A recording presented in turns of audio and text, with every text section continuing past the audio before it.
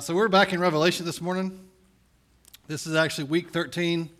We took a few weeks off and for Christmas stuff, Advent stuff, and then now we're back in the book of Revelation. We are in chapter 8. We'll actually go through chapter 9. I'm going to cover a lot of ground in the Bible, but I will not read all of it, okay? So don't panic. 2 chapters. This is going to take forever. I got all this extra time. Not really. We took plenty of time this morning for worship. So let me do a quick review because it has been a few weeks, and it's really important that we kind of keep some principles in our minds as we go along. Kind of the presuppositions I'm operating from as I'm teaching this book to you. And I just want to remind you of those. First, we began this section with another vision from John. If you recall, you have the throne room of God. There's the throne on an elevated platform. And God the Father is there, and he's radiating out like these bright, like sunshiny colors, emeralds and reds, and like a rainbow of color shooting out, which is his glory, okay? And then you have this successive circles going out of different types of people representing different groups. Okay, you have the seraphim around the throne, and they're doing things for God and declaring things, kind of like just like Isaiah saw in the scripture I read a few minutes ago. They're not just worshiping, but they're executing God's will. They're like his emissaries. Okay, and then you have the elders on their thrones, which represents the church. And just over and over again, leaving their throne, throwing their crown down at the feet of God and falling on their face, worshiping just over and over and over again. This is their thing.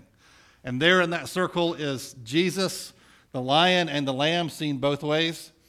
And then beyond that, you just have the multitudes of angels and everything that God has created. All the creatures God has created, angels, people, the whole thing.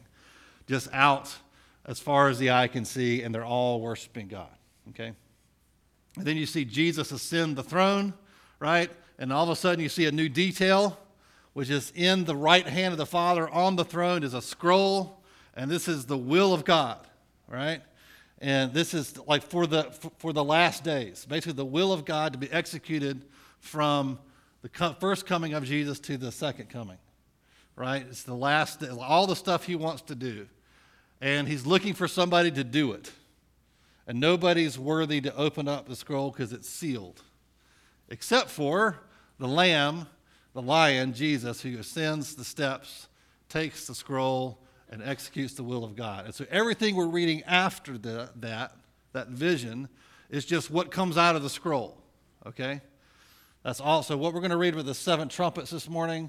Is just what's coming out of that scroll, what's being released or executed, what was written in the scroll, all right? The other thing we need to do, because people get very confused, is that there are 3 sections of 7 things repeating, okay? You have 7 seals, which we did a few weeks ago. Then you have 7 trumpets, which we'll do today. And then you have 7 bowls, which we'll do next, okay? That is, I believe, and most Bible scholars believe, you can never say all, but most believe that's just repeating, showing the same period of time from different angles and perspectives, okay? The analogy I've given you a couple of times now is like watching a football game, and you have different cameras placed in different places around the stadium. Some are like up high where you can see the whole field. Maybe one's down at the end zone where you can see the ball coming towards you or away from you, right? And maybe one's like zoomed in on one team, maybe, for example. And so we're just looking at the same period of time on the timeline from different angles and perspectives, all right? So there's some repetition of themes, all right? And that alone clarifies so many things about how to read this, right? And sort of eliminates a lot of the chaff that comes out when people talk about the book of Revelation when it gets kind of crazy. The other thing I've been telling you is that I believe all this book is symbolic. We're not to take it literally in a literal sense. We take it, some people say literally. This drives me crazy as an only English teacher, right? They say literally, but what they really mean is, I mean it. I really, really mean it. Like, I literally flew over here. What they mean is they came here really fast and they tried really hard to get here on time. They don't mean they actually sprouted wings and flew here under their own power or chartered a helicopter or whatever, unless they actually did that, right? And so it doesn't mean, when I say we're not taking it literally, I don't mean we're not taking it seriously and like it's real. This is the Word of God, okay? It's just that this is symbolic language. Like when he's describing these things, they mean something, right? And the question is, what does it mean?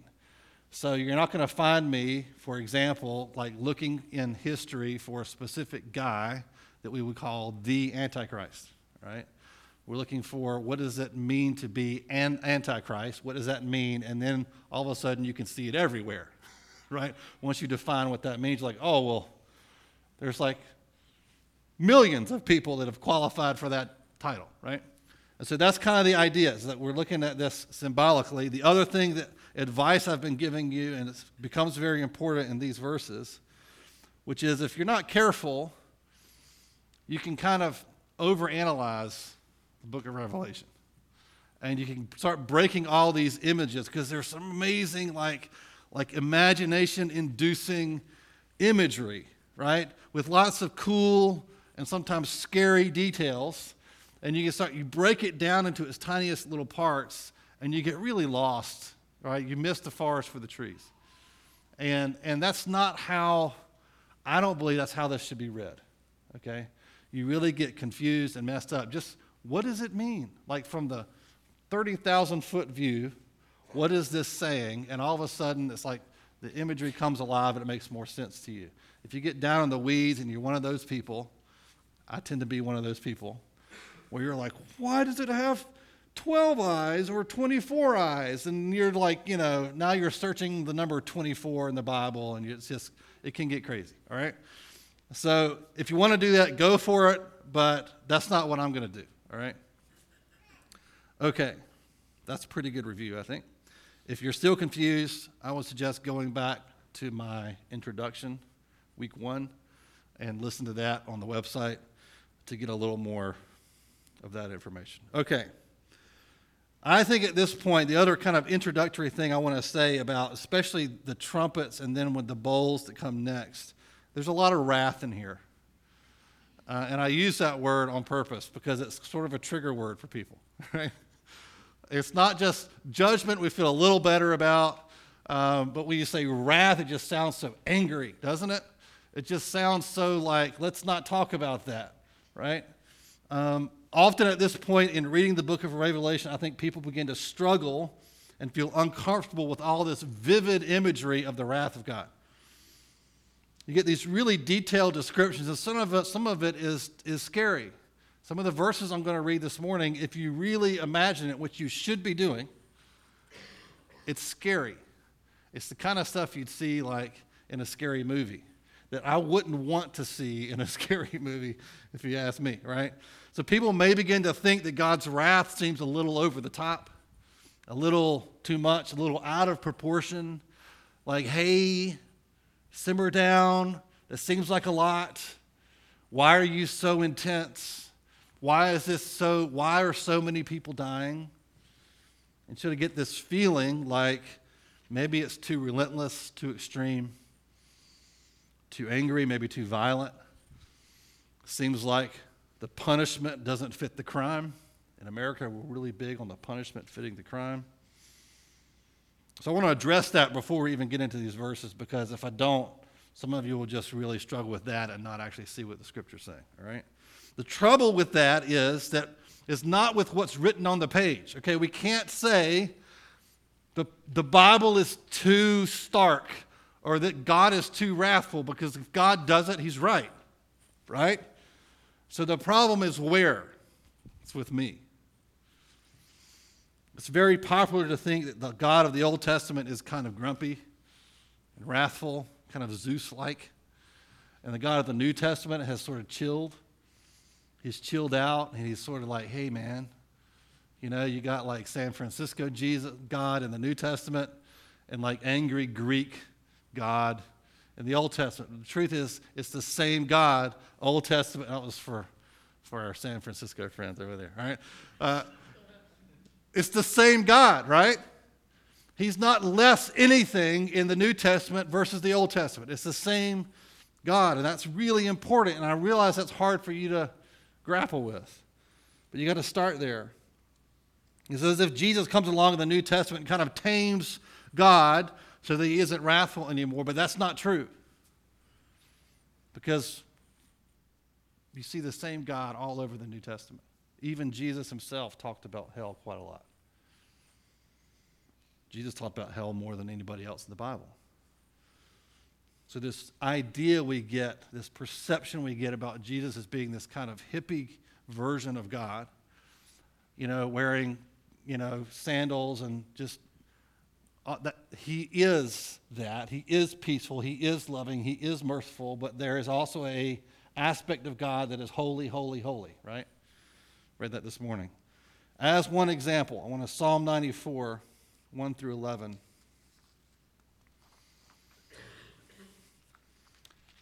I almost read like 10 of these, but there's just not time. This one's good. It says, O Lord, God of vengeance. Oh, man, what? That's what it says. O Lord, God of vengeance. It says it twice. O God of vengeance, shine forth. Rise up, O judge of the earth. Repay to the proud what they deserve. O Lord, how long shall the wicked exult? They pour out their arrogant words. All the evildoers boast. They crush your people, O Lord, and afflict your heritage. They kill the widow and the sojourner and murder the fatherless. And they say, the Lord does not see. The God of Jacob does not perceive. Understand, O dullest of the people. Fools, when will you be wise? He who planted the ear, does he not hear? He who formed the eye, does he not see? He who disciplines the nations, does he not rebuke? He who teaches man knowledge, the Lord knows the thoughts of man, that they are but a breath. For the Lord will not forsake his people. He will not abandon his heritage. That's just one example. So if you're uncomfortable with these verses, then I'll suggest you examine a couple of things in your heart, okay? One is your view of God's holiness too low? Meaning you have diminished how holy he actually is. Therefore, sin is not that big of an offense against him because he's not that holy. Have you made Jesus out to be something like a much better version of yourself? Like, do you imagine Jesus to be like you at your best? I'll never be as good as Jesus. That's true. Like never. Right? Like even on your best day, even when you get to heaven and you are no longer like burdened with a sin nature and the burden of your flesh and all of that, you're still not going to be as awesome as Jesus. Okay? You're not in the same category. He is not a better version of you. He is not flawed, but with pure intentions. He's far more than that. Secondly, is your view of your own sin too low? Have you minimized the seriousness of your own sin against God so that it seems like not that big of a deal? I mean, it's bad. I mean, I shouldn't sin. But it's not that big of a deal. It doesn't deserve the stuff I'm going to read here. Have you forgotten that every individual sin carries the full weight of eternal damnation within it? Every single sin carries in it the full weight of hell. Every single one. Now, I'm not flattening sin and making them all the same. The consequences of sin are very different. Me stealing a pack of gum from the grocery store versus killing someone, I think we all know those are different things. But both of them carry the full weight of hell in them. Both of them are full rebellion. I love the first sin, the sin that created all of it, is a simple thing and not a big thing. Biting an apple and eating something God said don't eat. It seems so small. It seems like God kind of did God overreact? No. All he did was eat an apple. I mean, apples are healthy, right? It was organic, Jesus. He said, but I told you not to eat it. That simple act of rebellion, as simple as it was enough to cascade hell into the earth and curse the whole thing. Yeah. And so what we tend to do, I think, when we read scripture like this and we're uncomfortable, is a sign that we've either, probably, maybe both, diminished the holiness of God. Somehow he's closer to me and my weakness than he really is, or I've diminished the seriousness of my own sin. I don't actually recognize. I have forgotten how serious my rebellion is against him. Because you compare yourself to other people, right? Not to him. I'm better than my neighbor. I'm better than that guy on TV. I'm better than this politician. I'm better than whoever. And we always pick somebody to compare ourselves to that's worse than us, right? So we have to establish this idea in our hearts, I think, in order to approach these verses in a healthy way. I do believe that God receives more glory in his mercy than in his wrath, by the way. Mercy triumphs over judgment. So the question then is, what does mercy mean? I hinted at this at our Christmas Eve service. What does mercy mean if there's no wrath? Think about it. Mercy is escaping punishment or pain that you deserve, right? You deserve to have something taken away or to have a punishment, and then you escape it because somebody chose not to give it to you. It's going before the judge and being guilty, and everybody knows you're guilty. The judge knows you're guilty. You know you're guilty. It's plain as day, and he says instead of sending you to prison, he sends you to, the spa. And it's not because you said something smart or had a good lawyer. It's just because the judge decided he was going to have mercy on you. That's mercy. What's mercy if there's no wrath? It means nothing. We love to talk about God's mercy and his love for me and his grace, but none of that makes any sense or is worth anything if there's no wrath. So ironically, as we diminish our sin and diminish the holiness of God, we also diminish the value of his mercy and his kindness and his grace towards us. It's also important to note here that the wrath you see here in the verses we're going to read is for unbelievers. Those under the earth, on the earth, that phrase you'll see. It's a very specific technical phrase. It just means unbelievers, all right? It's also limited in scope, limited to 1/3. Now, there's not a whole lot of hope in that because it starts in the first 7, you have a 4th, and now in the second group with the trumpets, you have a 3rd, and in the last, it's going to be almost everybody, all right? So there is an increase that we see happening, which I think is telling about how we see history right now. Things are worse now than they used to be, and there's a reason for that. So these verses are a warning to those who are not under the safety of God's mercy to come in from the cold. If you're not in Christ, you are an object of God's wrath. You need to see that. If you're in Christ, you're not. Right? So it's like seeing what could be on your head and is not.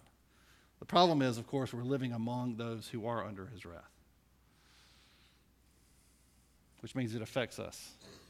Like if your neighbor's house catches on fire, your house might get a little burnt too. That's how that works. Okay. So I'm going to summarize the first 4 trumpets, which is found in Revelation 8, 6-12. I'm going to summarize these because they're repeating themes we've already talked about in a lot of detail. The first four trumpets, and all the trumpet's doing is announcing, is exactly what you imagine it to be. Right? Announcing this new thing. News flash. Like, that's what it means. It's an announcement. And so a trumpet blasts, and then you have a thing happen, okay? And the first one we see is hail and fire coming out of the sky. The first four all have to do natural disasters, all four. And then the last three we'll talk about in a minute. So the first is hail and fire come down from the sky, and vegetation is destroyed. Again, I don't think this is meant to be taken literally. Hail is a real thing, and we've seen hail, but it's not just about hail. It's about the vegetation on the earth being destroyed. All this food, the food source, drying up, and there not being enough to go around. People dying because of it. Then we have something like a mountain. It says something like a mountain. So it's not a literal mountain, something like a mountain thrown into the ocean. And what happens is the ocean is polluted. All the seawater, salt water on the planet is polluted and doesn't produce the life that it used to. And you even have this description of the boats no longer being able to travel and all of that. The sea at this time was one of the number one sources of food for the people that lived there. I mean, all the disciples were fishermen. Not all of them, most of them. That's how they made their living. That's how they fed their families. Then you have wormwood, which is an interesting herb that is really bitter. And from what I read anyway, I'm assuming what I read was true. It was on the internet, so it must be. But it's a very bitter herb, and it's actually just an ounce of it diluted in 500 gallons of water can still be tasted. It's that potent of a bitter flavor, right? And so imagine wormwood being in the freshwater supply, and it's so bitter it actually makes you sick. That wormwood makes you sick, but doesn't kill people usually. It might kill little kids and elderly, but generally it doesn't kill people. It just makes them violently ill. Right? And so now you can't drink the water. There's no fresh water. And the fourth trumpet, you see the sun, the moon, and the stars taken out. The source of light for the earth is taken out. And so now everything's in darkness.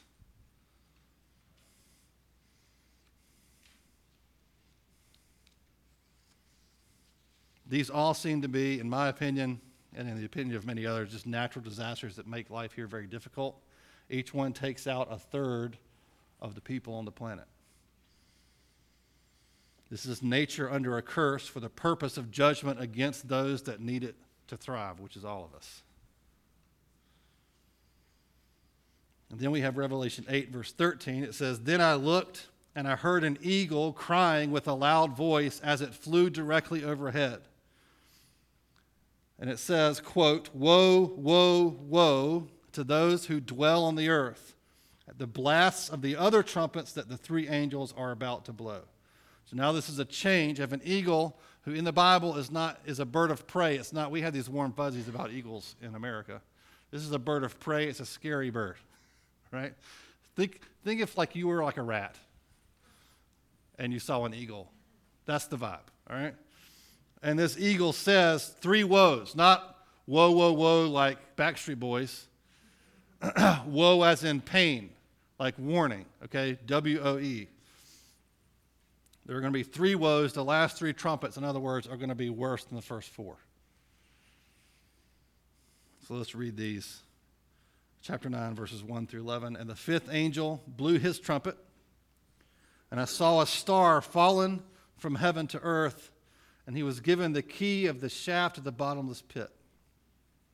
He opened the shaft of the bottomless pit, and from the shaft rose smoke, like the smoke of a great furnace. And the sun and the air were darkened with the smoke from the shaft." Just imagine it. Let your imagination just picture it, what this looks like. "Then from the smoke came locusts on the earth, and they were given power like the power of scorpions of the earth. They were told not to harm the grass of the earth or any green plant or any tree, but only those people who do not have the seal of God on their foreheads. They were allowed to torment them for 5 months, but not to kill them. And their torment was like the torment of a scorpion when it stings someone. And in those days, people will seek death and will not find it. They will long to die, but death will flee from them. In appearance, the locusts were like horses prepared for battle. On their heads were what looked like crowns of gold. Their faces were like human faces. Ugh. Their hair like women's hair, and their teeth like lions' teeth. They had breastplates like breastplates of iron, and the noise of their wings was like the noise of many chariots, with horses rushing into battle. They have tails and stings like scorpions, and their power to hurt people for 5 months is in their tails. And they have as king over them the angel of the bottomless pit. His name in Hebrew is Abaddon, and in Greek his name is Apollyon. I know I told you to imagine this, and that's good, but you don't want to. Like when you really start to picture this gross, like locust type thing that's about the size of a horse, and it doesn't have a locust head, that thing, the antenna. It's got the face of a human. That's creepy. And then its mouth is not a human mouth. It's like the teeth of a lion. The fangs, the big jowls, the canine teeth of a lion. This not just a normal tail, but its tail like a scorpion with a big stinger on it. And there's so many, it sounds like those battles. I have never heard this before, but I've watched the movies. It's the best, closest I can get, where you have just this horde of horses going down and attacking as an army, and the sound of the rumbling hooves, and that's what their wings sound like. And these scary creatures have not just flown in out of the sky. Where they came from was this bottomless pit with black, dark, thick smoke coming out of it. And they have swarmed out of the earth because this angel fell and opened up a hole in the ground. I mean, talk about scary. Now remember, this is Jesus showing John this. This is not a demonic vision. I think if I had this dream one night, I'd wake up and start rebuking the devil for giving me such a horrific dream. Wouldn't you? I hope you would. That would be my advice. If you called me and said, I had this weird dream, a hole opened up, smoke came out, and these creepy, crazy, scary creatures came out and started killing everybody, I would be like, oh, that's the devil, right? But that's not the case here. This is from Jesus. So let's break this down a little bit. The star falling, I think it's fairly obvious that's Satan. Jesus said in Luke 10, I saw Satan falling from heaven. Hell is the abyss. It's a common term used to refer to hell. Okay, that one's easy, I think. The locusts are a frightening depiction of demons being released to bring harm to those that do not belong to God. It says those who do not bear the seal of God on their foreheads. That's repeated revelation language for Christians, those who belong to God. So you have the seal, the name of Jesus written sometimes. Sometimes it's the Father's name. Sometimes it's both written on their foreheads. And then the opposite of that is you have Satan putting his mark, the mark of the beast, on people's foreheads. It's just a symbol of people who aren't Christians. All right? You have those two groups all throughout Revelation. So here, this is specifically not against those who belong to God, but it's against those who do not. And it's a third of those. So if you divide up the world's population, take out the Christians, the real Christians, right? Not just the ones who pretend, but the real Christians, take them out. And what's left, take a third of that. That's the effect. They're allowed by God to torment people for 5 months, which again, I don't think is a literal 5 months. It just means a short time, meaning not forever. The torment is like a scorpion sting, meaning it hurts terribly, but it's not fatal. Most scorpion stings, again, like if you're a small child, if you're physically weak, it might kill you, but generally it just makes you really sick and it hurts really bad. So it's like a scorpion, which is almost worse. It hurts so bad that people want to die. It's hard to know for sure exactly what the modern day kind of representation of this would be, but it's probably demonic torment in the form of emotional or psychological pain. The kind of pain, if you think about what's the kind of pain that makes somebody want to die but won't. The common description of people with depression, for example, is that they want to die, but they just don't have the energy or the courage or the will to actually commit suicide. And quite often they just suffer in this like terrible mental state where it's not quite bad enough to push them over the edge. We read often about the people who do commit suicide, and we think everybody who suffers from depression commits suicide. Most don't. They just suffer. I think this is a great description of emotional pain, psychological pain. This doesn't seem to be physical, but of course it could be. It could be wrong. What's for sure is that this is the kind of pain that would cause someone to want to end their life but not do it.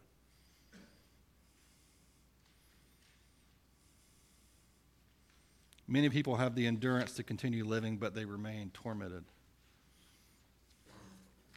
When I was reading this, one of the things I've been asking God recently is, why does it seem like, and this is anecdotal, I don't have like surveys to answer this question, but why does it seem like, at least to me, that the number of people that I know in my life that suffer from emotional disorders, psychological problems, anxiety disorders, that sort of thing, why does that seem to be on the rise?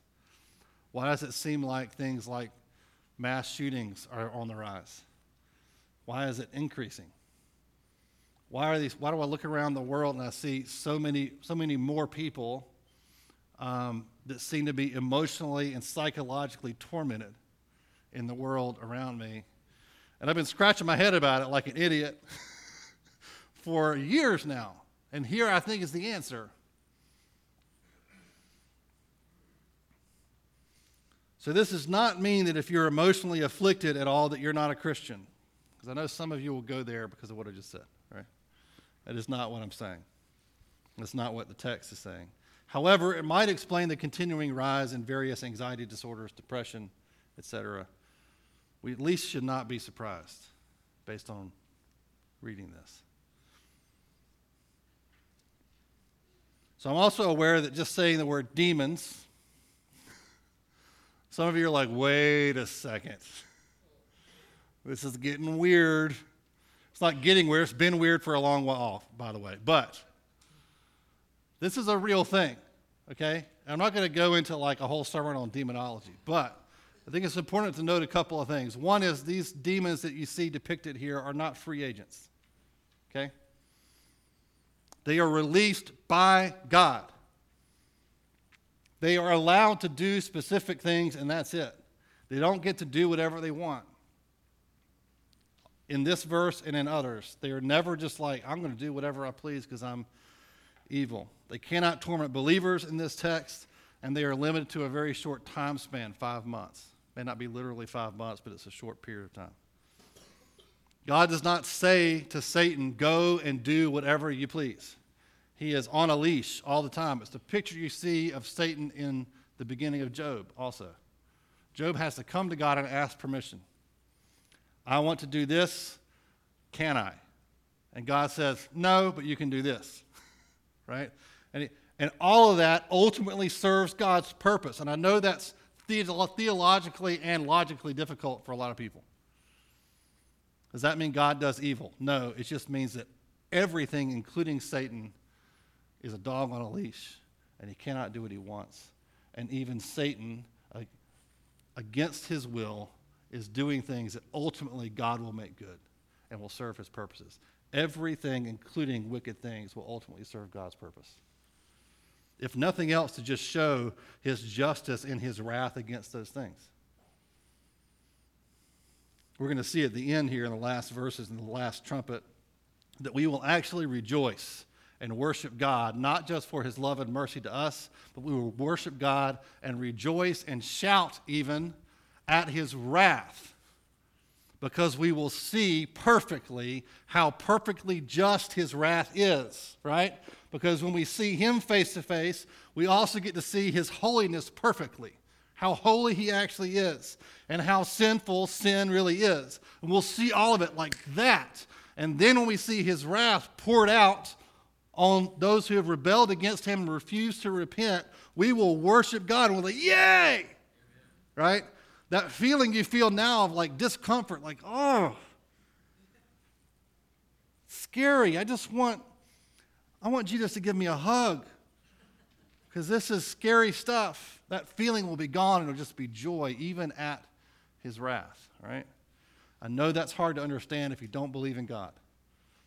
I know it is. But it's because you don't believe in God that it's hard to understand. So these demons are not free agents. Demons are real things. They're just fallen angels. You should not be intimidated by them if you're in Christ. If you are not in Christ, if you're not a believer, that's for you. You should be afraid. That's the point of these verses. All right, let's look at the sixth trumpet. Verses 12 to 21. The first woe has passed. Behold, 2 woes are still to come. Then the sixth angel blew his trumpet, and I heard a voice from the 4 horns of the golden altar before God. That's hearkening back to our original vision of the throne room of God, right? Verse 14, saying to the sixth angel who had the trumpet, release the 4 angels who are bound at the great river Euphrates. So the 4 angels who had been prepared for the hour, the day, the month, and the year were released to kill 1/3 of mankind. The number of mounted troops was twice 10,000 times 10,000. In other words, it just means an uncountable number. I heard their number, and this is how I saw the horses in my vision and those who rode them. They wore breastplates the color of fire and of sapphire and of sulfur. Picture it. And the heads of the horses were like lions' heads. And the fire and smoke and sulfur came out of their mouths. And by these 3 plagues, 1/3 of mankind was killed by the fire and smoke and sulfur coming out of their mouths. For the power of the horses is in their mouths and in their tails. For their tails are like serpents with heads, and by means of them they wound. The rest of mankind who were not killed by these plagues did not repent of the works of their hands, nor give up worshiping demons and idols of gold and silver and bronze and stone and wood, which cannot see or hear or walk, nor did they repent of their murders or their sorceries or their sexual immorality or their thefts. You can almost hear the incredulous tone of John as he writes those words, as he's seeing this second woe being poured out, a plague of disease poured out, taking people still refusing to repent, watching this happen and refusing to turn away from their idols. And he says, they can't even hear or see or speak, yet you worship them still. So these are diseases being breathed out by this demonic horde of lion-headed horses. Scary stuff. I don't know which is worse, a locust with the face of a human or a horse with the head of a lion. I don't know what's scarier. Breathing out like this diseased smoke out of its mouth. And I don't know which is more frightening, the disease and the plague, or the people's refusal to repent as they watch. This is the ultimate in hard-heartedness and rebellion. This is the drama that we watch play out every day in our world. We watch God bring judgment after judgment to mankind, and mankind simply refuses to repent. I believe that this perspective on the wrath of God is one of the great reasons that we tend not to be overly concerned with witnessing to our neighbors. Is that we forget that if you're not in Christ, you are an object of God's wrath. The wrath of God, you have a target on your back. And if you have avoided these things up to this point in your life, it is just God's mercy. It is not that you have deserved to not receive his wrath. It's just God's mercy, right? That's all it is. And we forget this because we have God's name written on our foreheads if you're a Christian. And so you walk around the world experiencing God's blessing. And sometimes stuff is hard, but listen, let's be honest. God blesses you. And it's because of Jesus. That's why. And you forget this, and it takes the urgency, I think. I know this is true of me. Maybe I'm just confessing it for myself, and the rest of you guys are just nailing this one. I suspect not. But this is what I do. I just forget this. And so part of the point of reading this is not just a warning to those who are not in Christ saying, repent, come in out of the cold, get the target off your back. He loves you, receive the mercy of God, just lavishly poured out on you, like why wouldn't you, right? But it's also for those of us who are in Christ to remember the whole point of why we want to demonstrate what Jesus is like. Is that this stuff is serious. When these things happen in the world, they're not just random acts of fate. When diseases break out and natural calamities happen, and you look at the news and you see another thing that happened that took out a bunch of people, it's not just a random thing that happened. Like that is very much, according to Revelation, according to what God says about the world, that is very much meant to be seen as God's act of judgment, saying, repent and turn and come to me. Why do you want to live under this?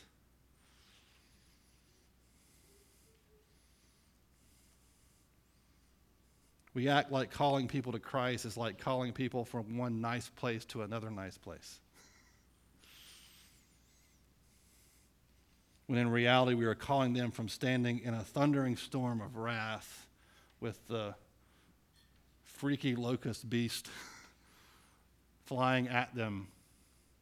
And maybe it's passed over them 200 or 300 times, and they have experienced no calamity, no wrath, no judgment. And saying that's just because of God's mercy, and saying, don't you want to take this opportunity to come in out of the cold?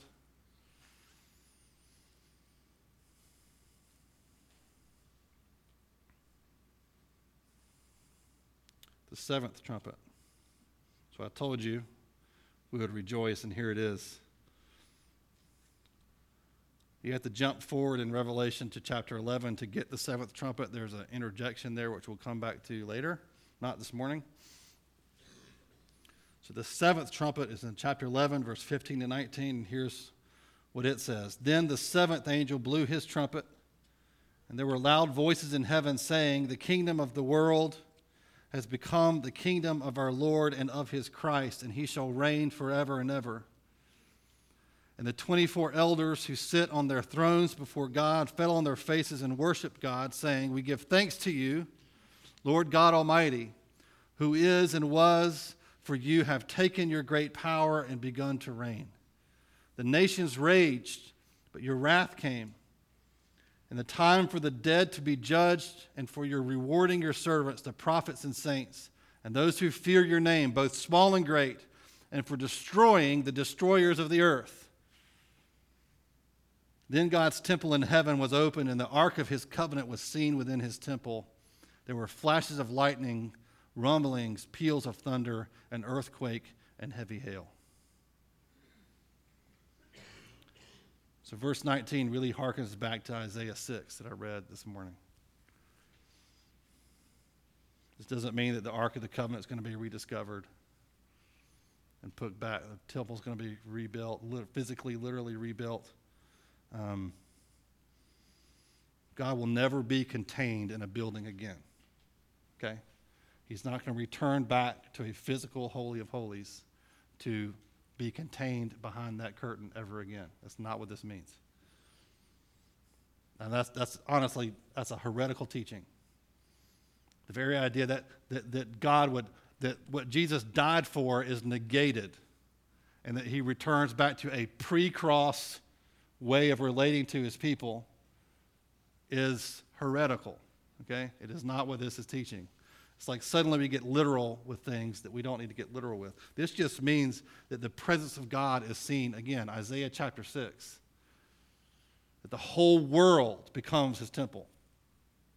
It says that what does he say? The kingdom of the world, that's Satan's kingdom, has become the kingdom of our Lord and of his Christ, and he shall reign forever and ever. The mission of God is complete. That's the last trumpet, right? This is the end. This is the party at the end. Everything's done. All the wickedness has been judged. Every evil thing that has ever been done has been made right.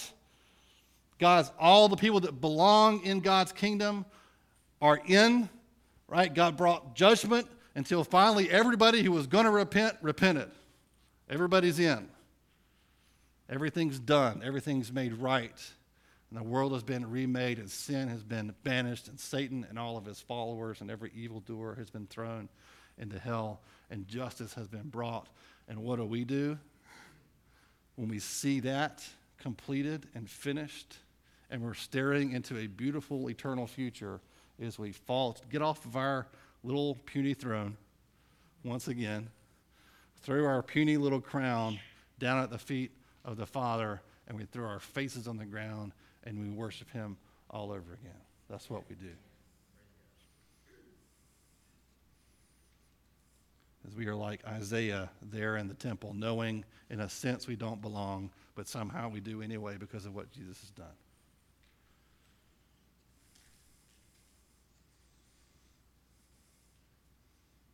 So the seventh trumpet does not herald another judgment. In a sense it does, but for those who don't believe, but it heralds the end, the completion of all things. The scroll that we started with has been opened, read, and fully executed by Jesus.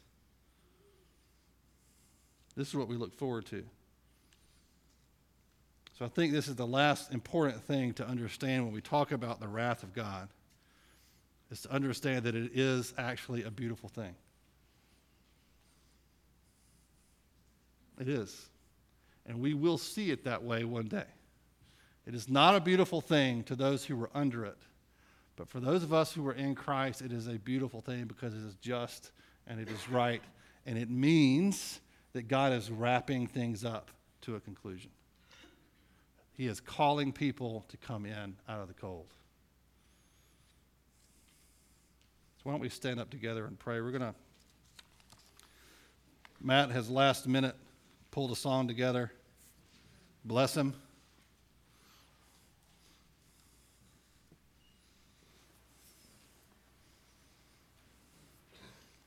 And I'm going to pray. I was on my heart specifically is just to pray for a sense of urgency for us. That we would feel like, when I was teaching Hebrews years ago, I talked about, that some of Hebrews talks about, like the abyss. And there's a sense where we are like walking across a tightrope and we can feel the heat of hell just below us. And it's still hot enough to know it's there. And it creates an urgency in you, right? I'm not falling in. It's not possible. If you're in Jesus' hand, no one can take you out. I believe that wholeheartedly. But it's good sometimes to feel the heat of it, right? To see what you deserve because of your sin, to create an urgency in you, one, for your own personal holiness, but also that you would reach out and just demonstrate what Jesus is like and begin to call people in out from under that storm. Amen. So I want to pray for that for us this morning, okay? God, we ask you that you would help us to feel the heat this morning.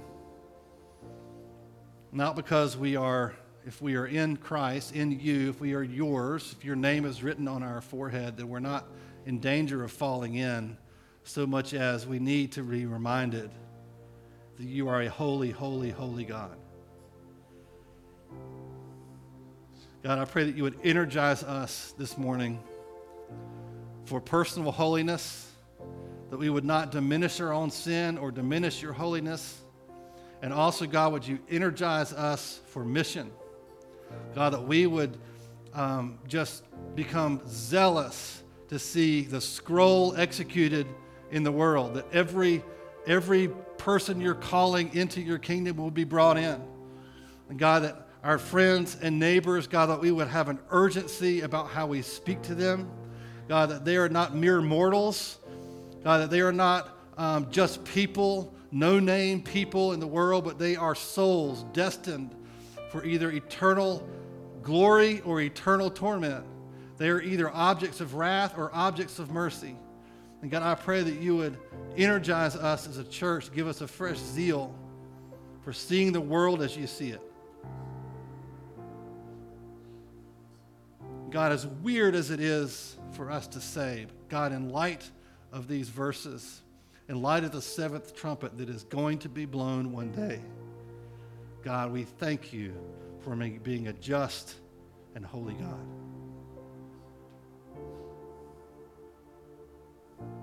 We thank you for it.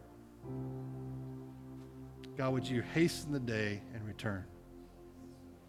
In the name of Jesus, amen.